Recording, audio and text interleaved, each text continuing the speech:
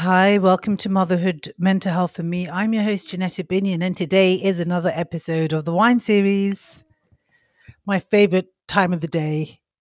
Today, I'm going to be tasting a sparkling wine called Moscato d'Asti.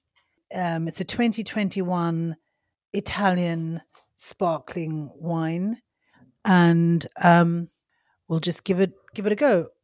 There may be some background noise today because I have got my children in the room. So we'll see how this goes. Oh, so it's a really light, very light, pale color.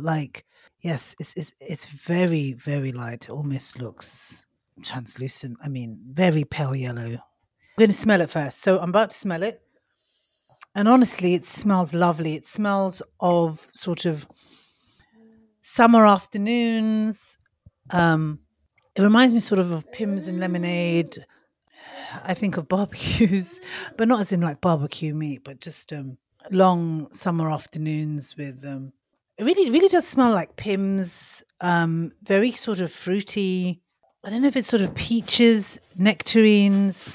Those are the smells coming through. It's really, really pleasant smell. Now I'm going to give it a taste. So it's really interesting. It's quite a sweet wine. It's quite drinkable.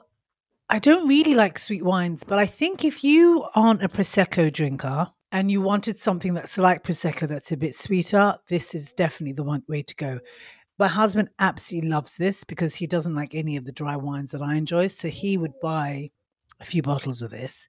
It feels very summery, fruity, light drink to have, and it might be nice on occasions, but as I said, where you would go for prosecco that maybe prosecco was a bit too dry for you. It's pleasant. I can't remember how much I paid for it. It must be maybe around £10. Maybe I'll put it in the notes. Let me just read the tasting notes. Delightful, light, fresh example. Also possesses floral and honeyed notes. Well, I did say like the summer's day. Did I mention garden? Well, that's what I was thinking when I said barbecue. I was thinking barbecue, garden, or like a day out in the garden. So not bad. I mean, those aren't very interesting notes, are they? Anyway, I would give this a thumbs up. I personally would prefer Prosecco. I don't think I would buy this because it's a bit sweet for me, but it's not a bad wine. So honestly, I'd give it maybe a 6 out of 10. So, and I would recommend it if you don't like Proseccos. It's not a bad wine. Okay.